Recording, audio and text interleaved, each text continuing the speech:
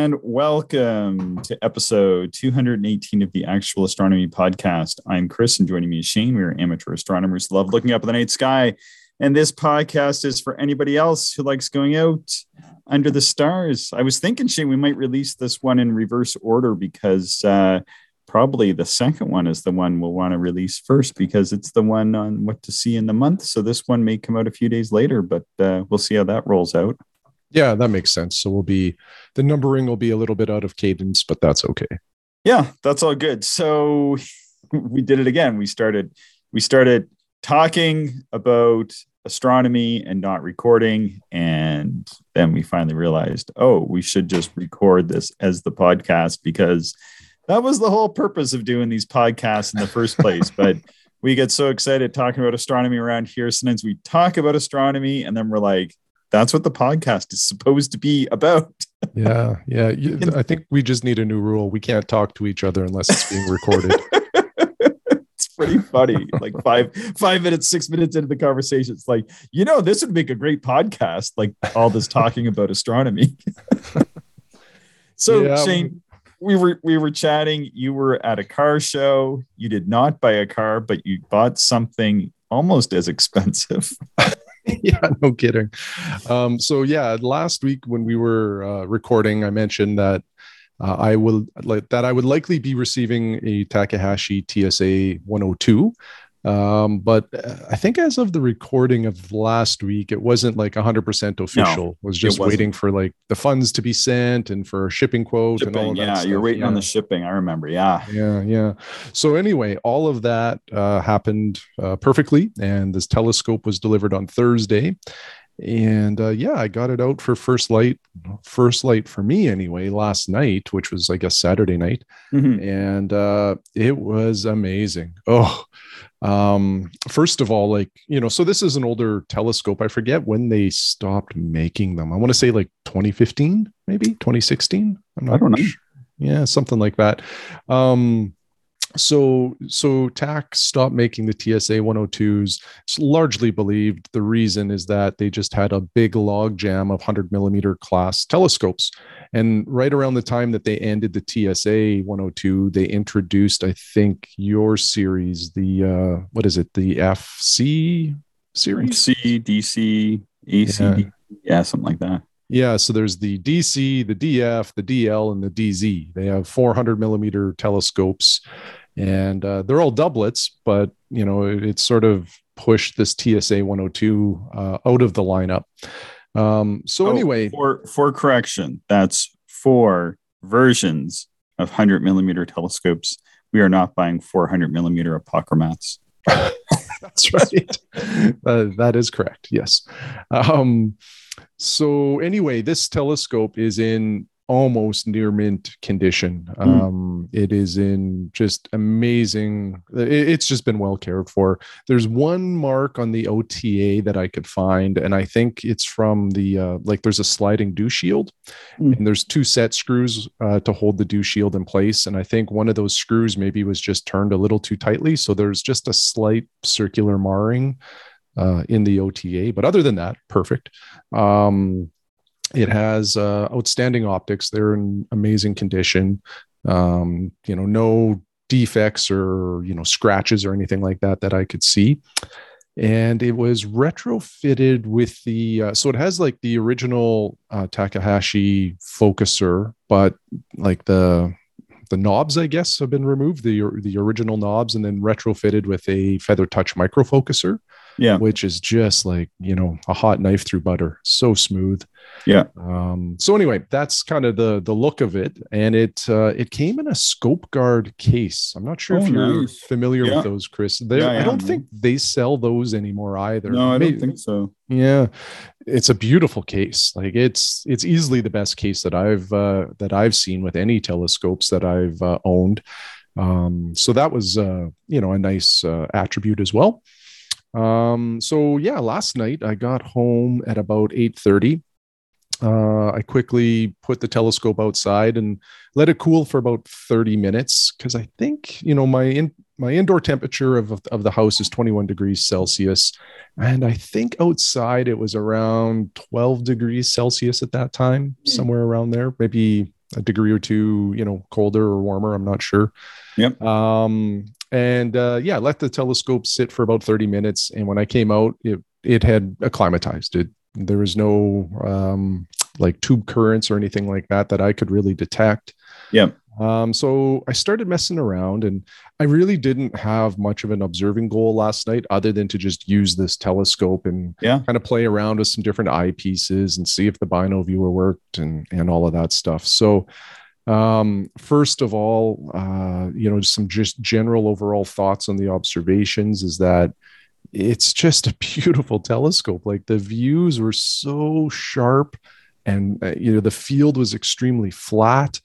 And what really stood out to me, and I mentioned this to you just before we started recording, it was a short session. Like, I think I was out there for about 90 minutes. But I couldn't believe the star color that would pop. And I was really just sweeping the sky up. Like, I wasn't really in search of anything in particular. And just about every star field, I would stop.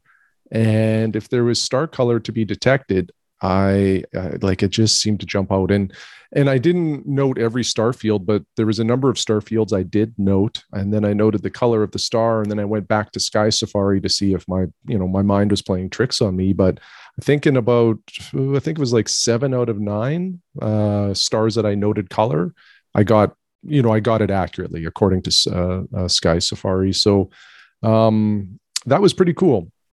I did run it up to 240 times using my Vixen HR 3.4 millimeter. And the seeing was pretty decent last night. And I tell you, this telescope, like, I felt like it was just sort of warming up at 240 times. Like, wow. I think it could keep going. Like, I'm not sure that there is there's got to be a limit, but it really was outstanding. Maybe the only disappointment of the night was my bino viewer did not reach focus natively, which is a big reason for going for the TSA-102. What? Yeah, it was just a little bit off.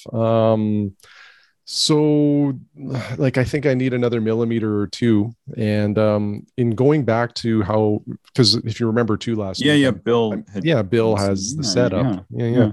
So the default 2-inch Takahashi visual back is like 1.125 inches long, which is actually quite long. And I can get a couple beta adapters, which shrinks that down to, like, I think about 2 centimeters. So about half of that distance ish. Yeah. Something and like that should give me more than enough room at that point. So, and that's what Bill was using. So I think I'll be okay. So that's now on the way.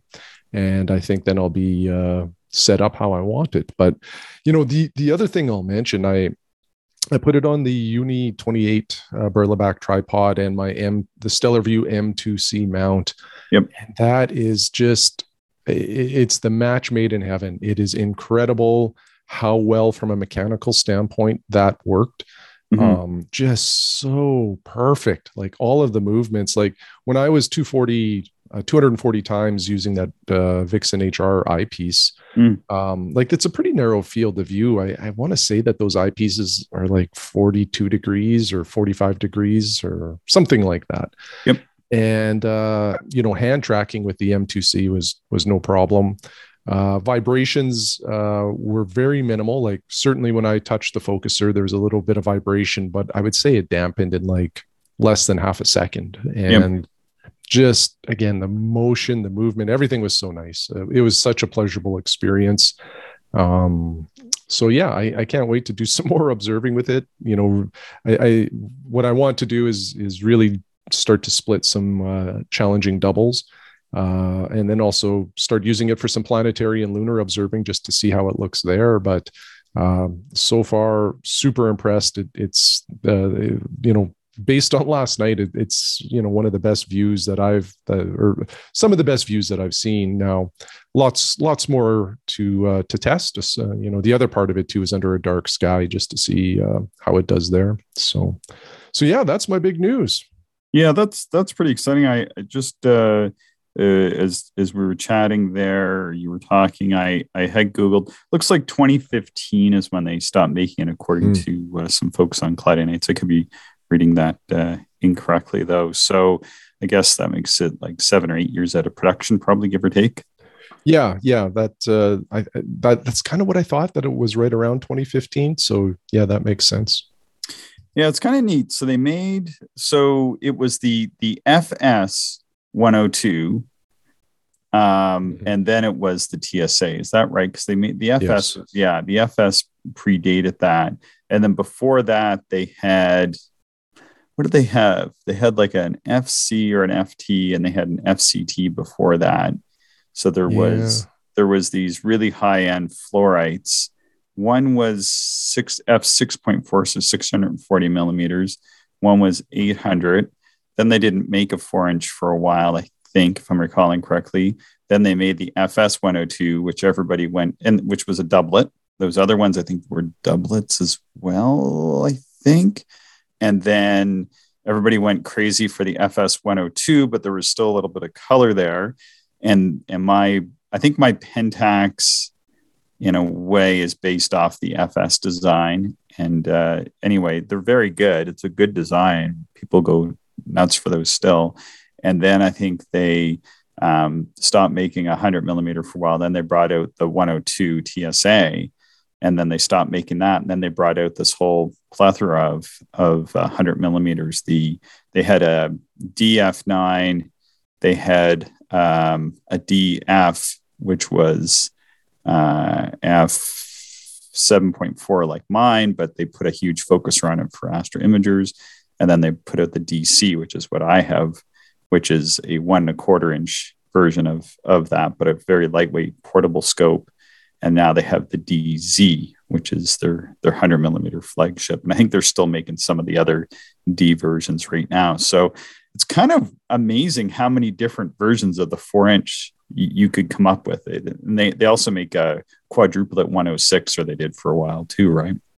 Yeah, it is interesting. And I think that all of the 4 inches are pretty close with some slight variations here and there.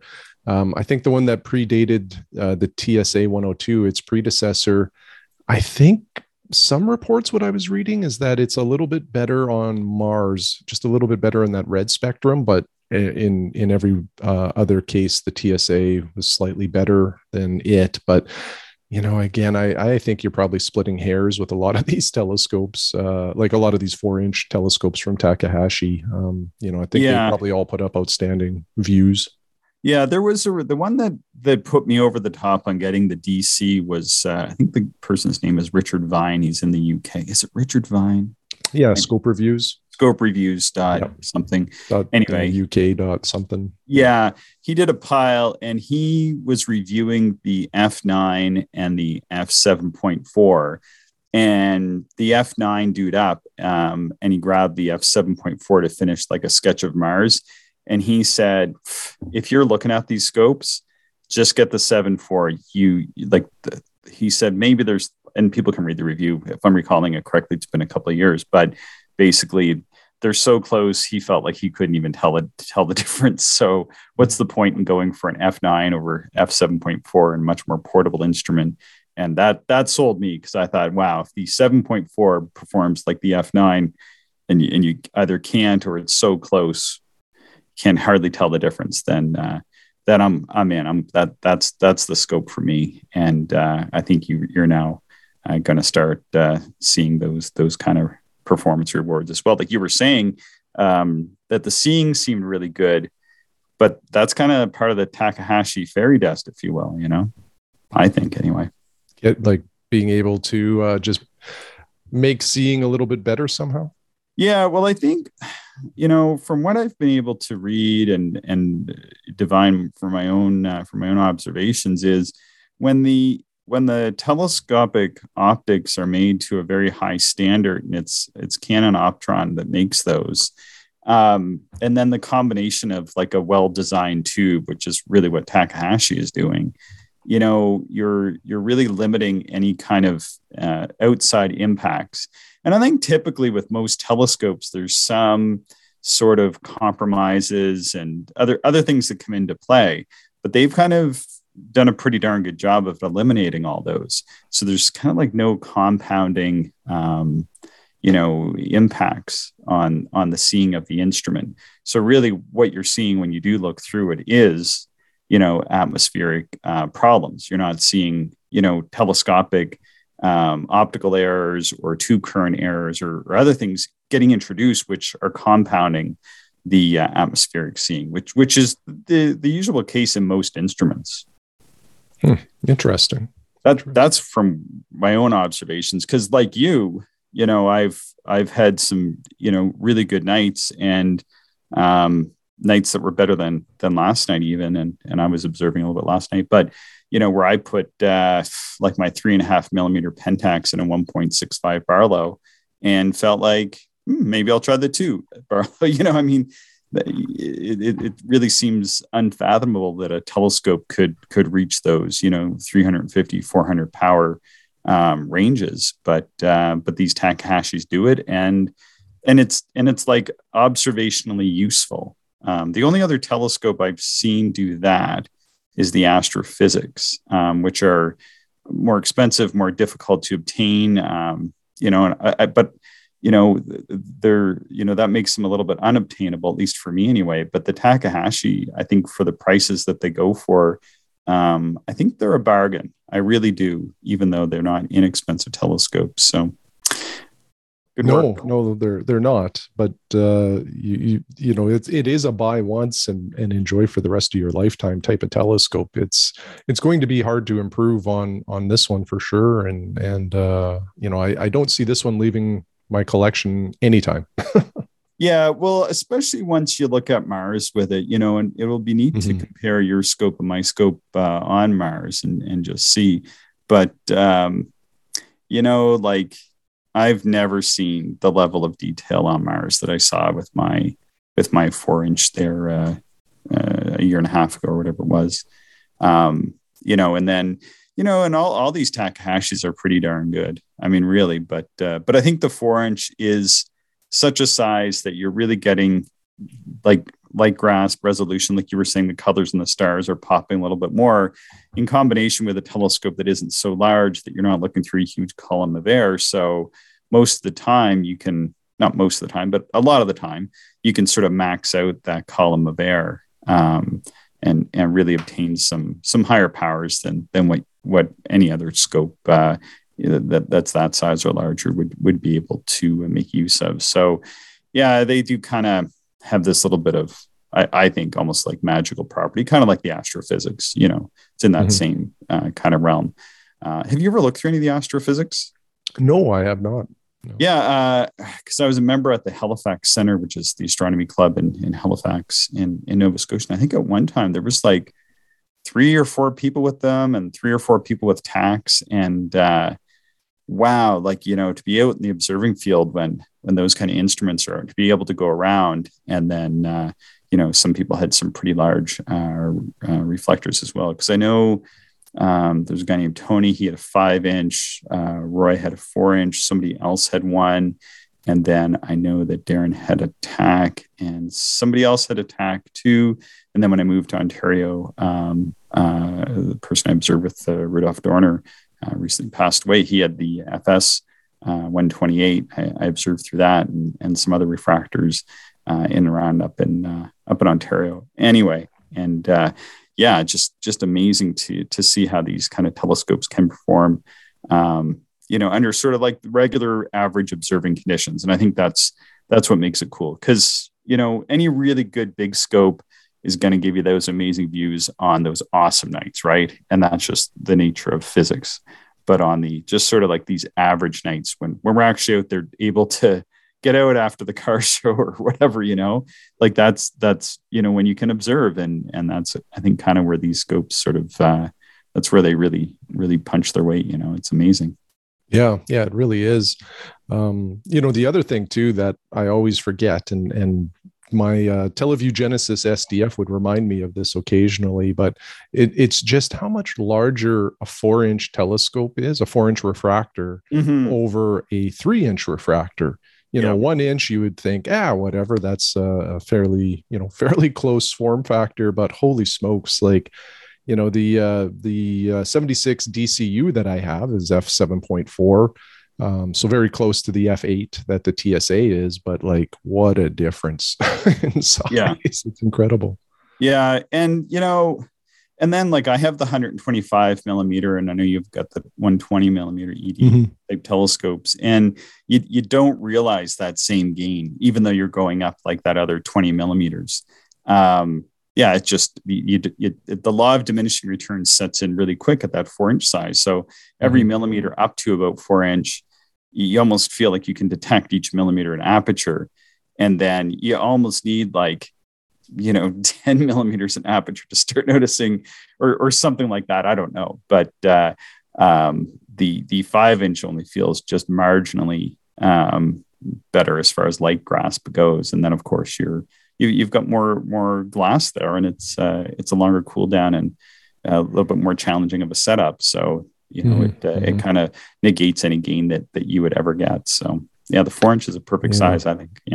Yeah, agreed. I've been doing some reading because, as I also mentioned, like when this TSA was to arrive, at least one telescope is going to leave my collection. So either the Teleview Genesis SDF or my Skywatcher 120 ED. So I've been doing a lot of reading about 120 millimeters versus 100, and a lot of people echo what you just said, that the 120, the image is a little bit larger just because of the larger aperture. And yes, it is brighter on, pretty much anything you look at, but it's not what you would think that, the light gathering surface area, I think, is like 44% larger, but it's not like you get a 44% increase in brightness or contrast or anything. It's there, but it's not a huge difference.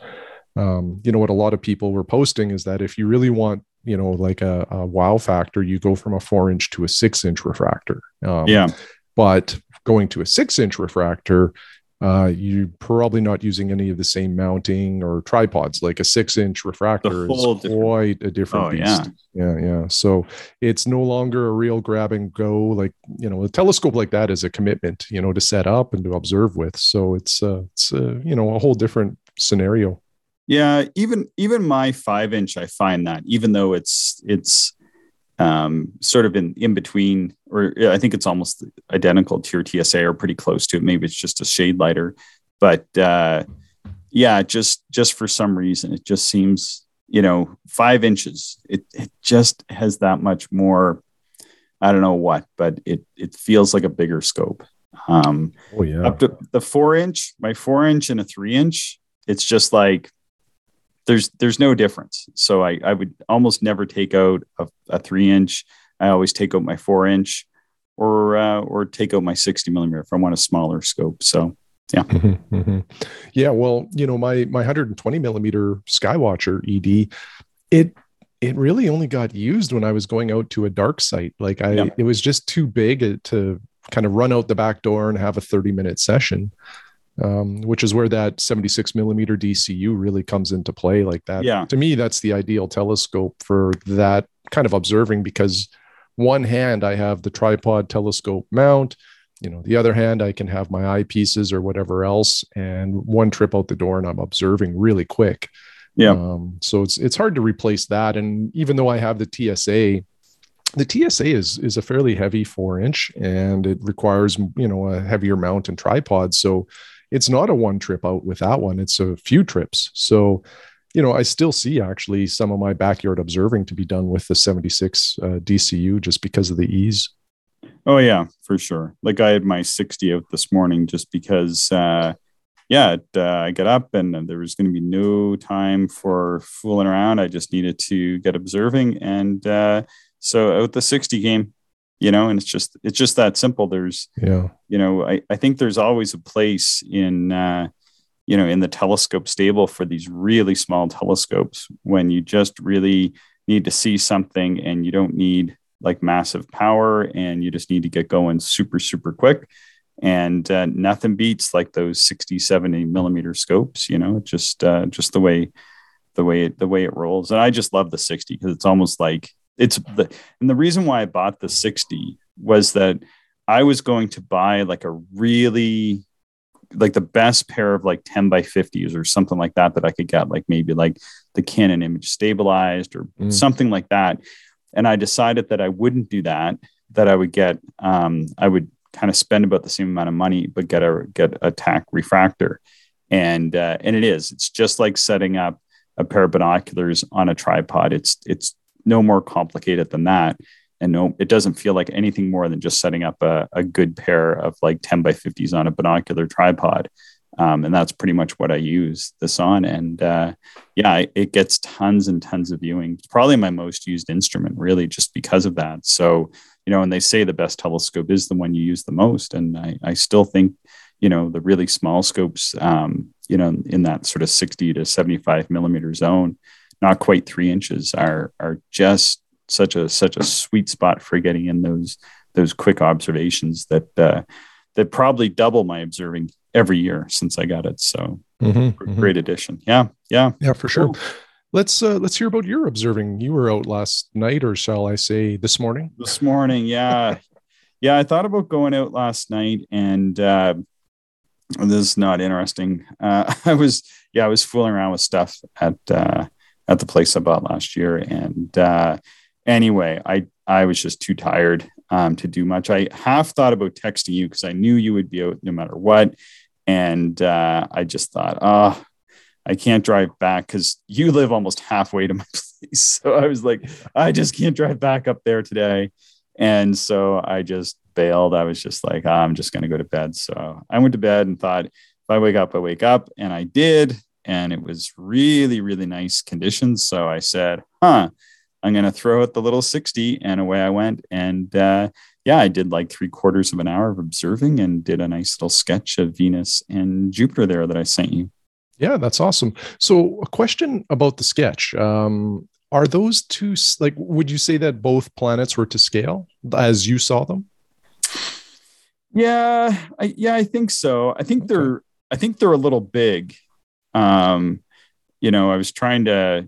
was having trouble drawing them as small as they were, and I thought, I'll just use artistic license here. So they're probably a little bit bigger than what they would be otherwise. But sometimes it's hard to kind of get the detail. Like I was having trouble drawing the kind of crescent of Venus any smaller than that. I needed to sharpen my pencil, and it was getting bright really quick. And if I stopped to sharpen my pencil, I wasn't going to get a sketch, right? That wasn't going to happen. So I thought, I'll just make them just a hair bigger. Why do you ask? Well, no, just what struck me about them. So here's like a pairing that I've never looked at before through a telescope. I've never seen Jupiter and Venus in the same field of view. Oh, okay. So what struck me was just that they're about the same size, visually. So that was the only reaon I was asking. So I thought that was really interesting. Yeah, they're close. They were pretty close.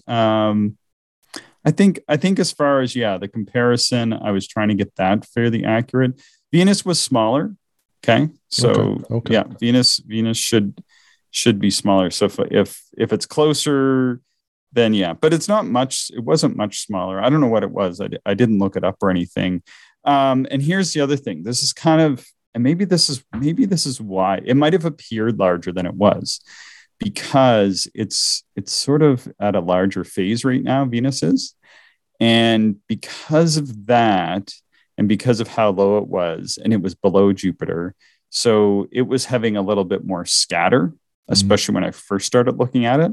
And in fact, when I first started looking at it, I was looking at it through a tree and like tree branches, and it was causing a lot of it was causing them to look a little bit more bloated, because there was, I don't know why, but when you look through a tree, even though I was looking through the branches, there was still some of the sort of sticking through, and it was causing some weird optical effects. And then eventually it rose out from between the tree branches, and I had a pretty good look. But that was perhaps distorting my view of how big Venus appeared, because it seemed to be more impacted by that, I think, just because of its brightness alone.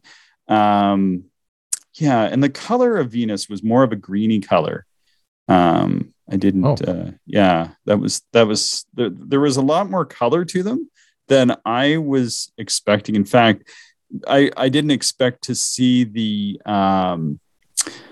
the bands on Jupiter. And when I first looked at it through binoculars, I thought I could see at least one of the moons on Jupiter. But then when I was observing it with the telescope, I couldn't. It took me 5 or 10 minutes to get kind of set up and switch over.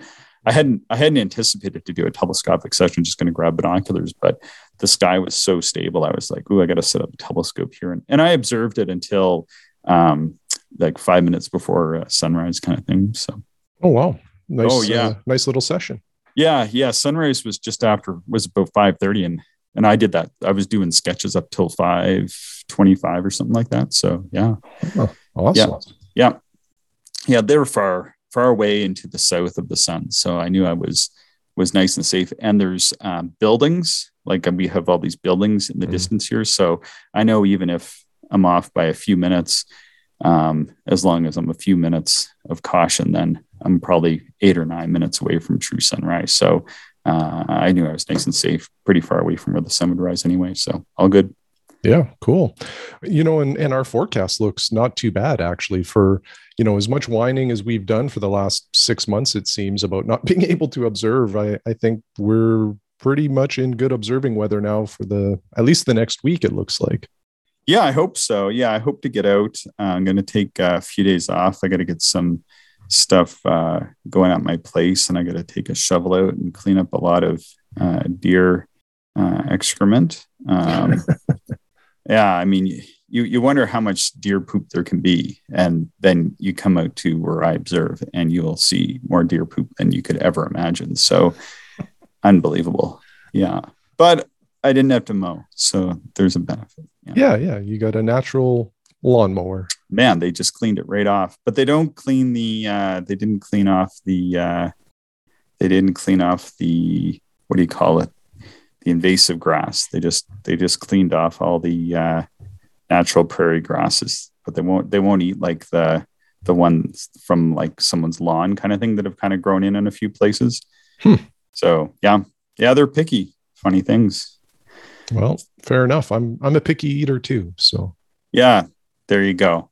Yeah. Hey, and you said that your Morpheus eyepiece has glow in the dark lettering on it. Did I read that right? Yeah. So if you remember back, Chris, I think I bought that Morpheus sometime late last fall or something like that. And I used it on the TAC 76 DCU, and I had like extreme blackout issues. Like if my eye was not perfectly centered on that eyepiece, it just blacked out. So it was very difficult to use.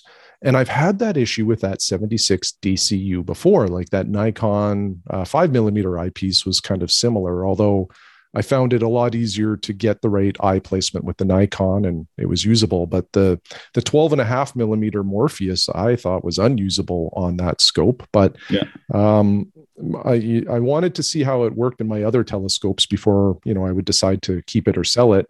And so last night I quickly put it into the TSA and it worked really, really good in that telescope. So that's nice. But yeah, so this morning I was just like, when I come in after observing, usually what happens is all of my gear gets put on the kitchen table just because I'm tired and I don't want to deal with it. In the morning, I put it all away. So I grabbed the Morpheus and I was passing through just like a dark area in the house and out of the corner of my eye, I see like this green glow and I thought, what the heck? And looked down and like, is this really glowing? So I went into like a dark bathroom, closed the door and I'm like, holy smokes, like the whole label glows in the dark. So I did not know that. It's too bad it doesn't glow red. I'm not sure why it has to glow green, but anyway, it is what it is. That is weird. Yeah. Wow. Yeah. Huh.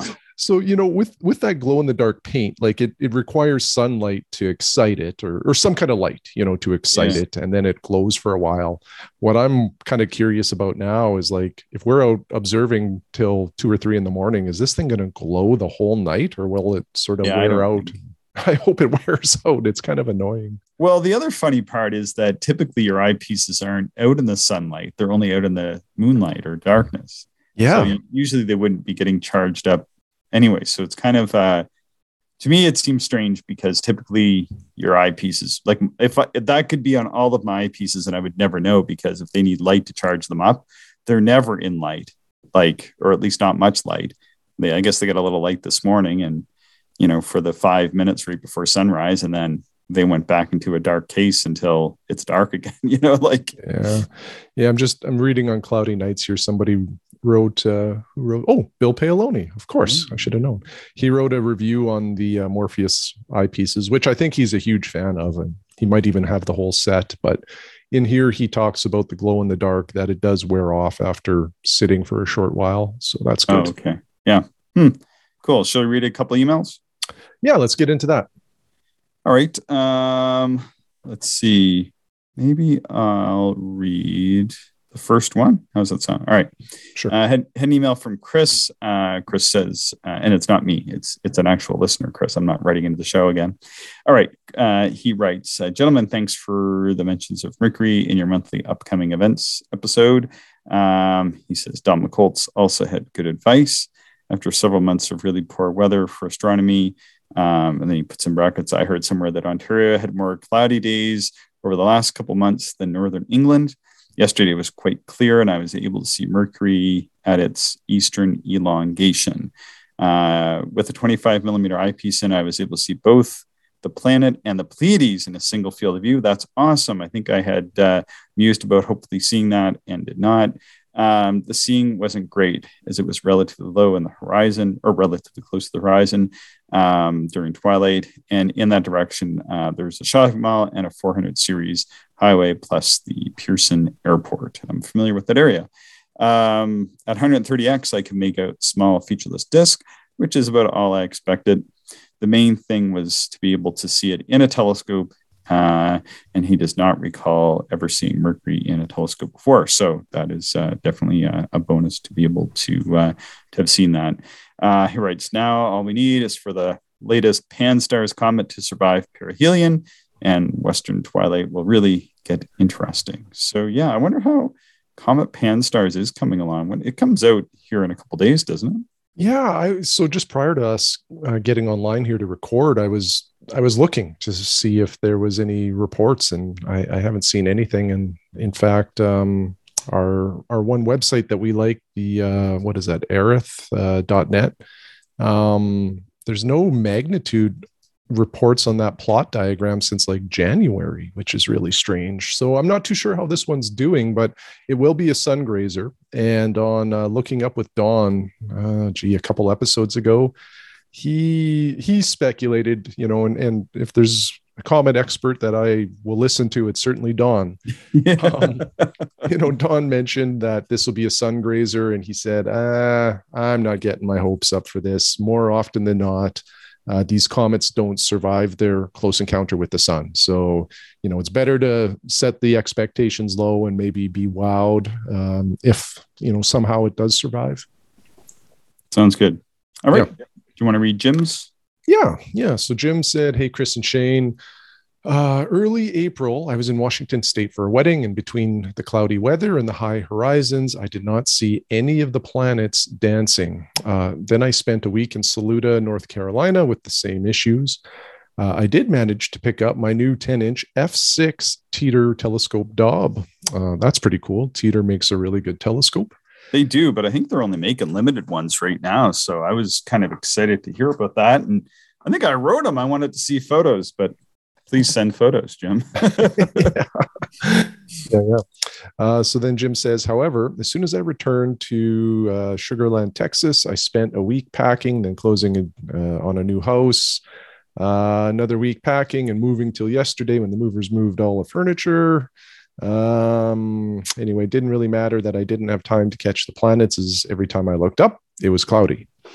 Last night was the first night in our new to us house, and I woke up this morning to my wife saying, you should see the moon this morning. And I thought, what? It's clear, finally.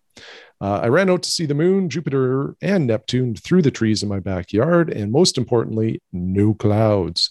I moved to the front of the house and literally stood directly below a streetlight to capture the following image on my iPhone.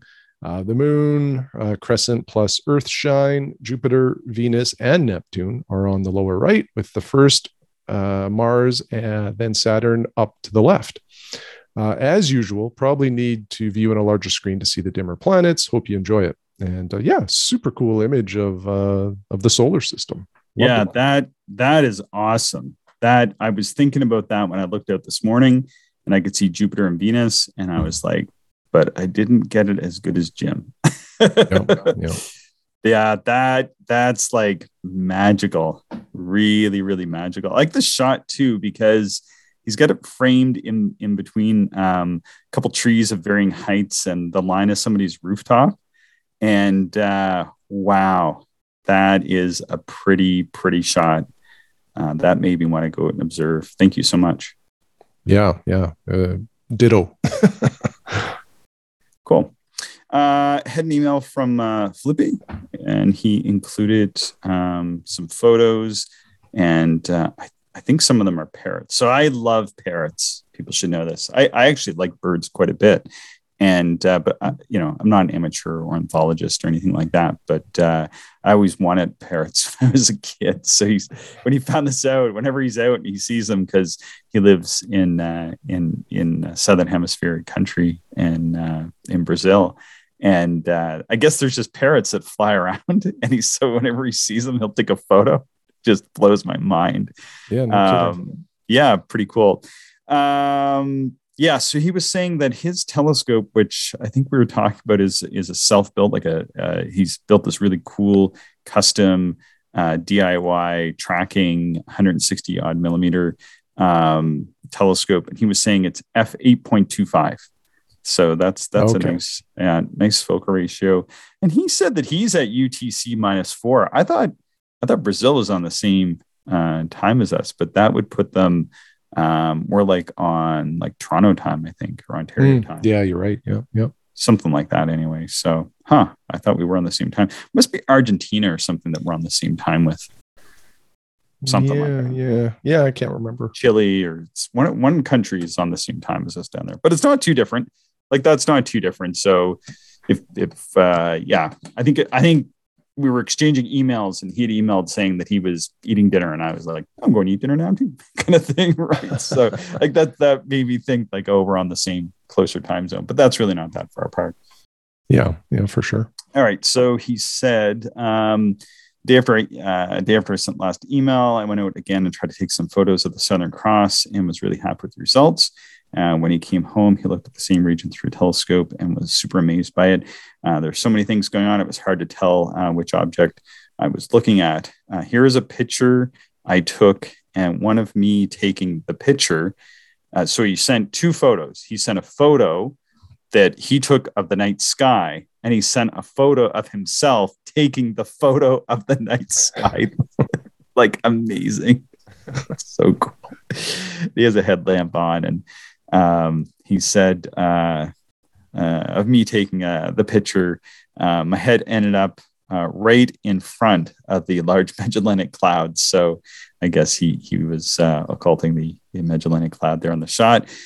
He goes on to write, on the 22nd, I finally managed to wake up early enough to do some observing. I wanted to see the planet alignment and do some morning exercises. So I left home at around 4:15. It was amazing seeing the sunrise and the planets. I want to do it again this week. But he has to stabilize his telescope a little bit before the 29th, so he can see Jupiter and Venus in the same field of view through his telescope, which I saw this morning. So that's pretty cool. And so, then he sent us, I don't know why I put the LMC there, but this is the Southern Cross. Mm-hmm. I know that's the Southern Cross because I've seen this for myself, and it's super cool. So what you're looking at, Shane, is on the Southern Cross is on the left side, more or less, of the screen, and the top of the cross is the orangish star, and then you can actually see a little bit of the coal sack just to the left of that area of the sky. Pretty cool. And then he has this shot of himself, and you can actually see there's like a bit of a halo around the top of his head in that shot. Mm-hmm. And that's the Large Magellanic Cloud. So pretty cool. And then he sent the planetary alignment, which is really neat to see, because from where he is, which I think is much closer to the equator, the planets were almost vertical, whereas here they're on this big angle. Mm-hmm. So it's really neat to kind of see that difference in the alignment. Yeah, it's almost like a straight line overhead. It's pretty neat. Yeah, super, super cool. So really neat to get that perspective. Yeah, I always really enjoy getting the photos and the emails. I didn't put the photos of the parrots in the show notes, but I certainly enjoyed them. And they're very red, like a lot of the parrot full photos. Of color. Yeah. So red. I'm gonna have to try. I was sitting up on my hill and I was looking at some of the parrots, or not parrots that we have, but some of the other birds that we have, and was up there. I think I saw like a kingfisher. And then there's these birds that make all this racket. They kind of flutter around. They have these sort of orange wings. Anyway, I was looking at those. Pretty cool. All right. Yeah. Anything to add to these notes or the episode, Shane, before we wrap up? No, that is all I have, Chris. All right. Well, thanks, Shane. Thanks, everybody, for listening. We're on Patreon. If anybody wants to make a donation, we always appreciate that. And we're always excited to get your observing emails, photos, sketches, whatever you want to send to actualastronomy@gmail.com. Thanks for listening, everybody. Thank you, everyone, for listening, and we hope you enjoyed the show. If you are interested in more information, would like to contact us, or if you would like to support the podcast, check out our website, actualastronomy.com.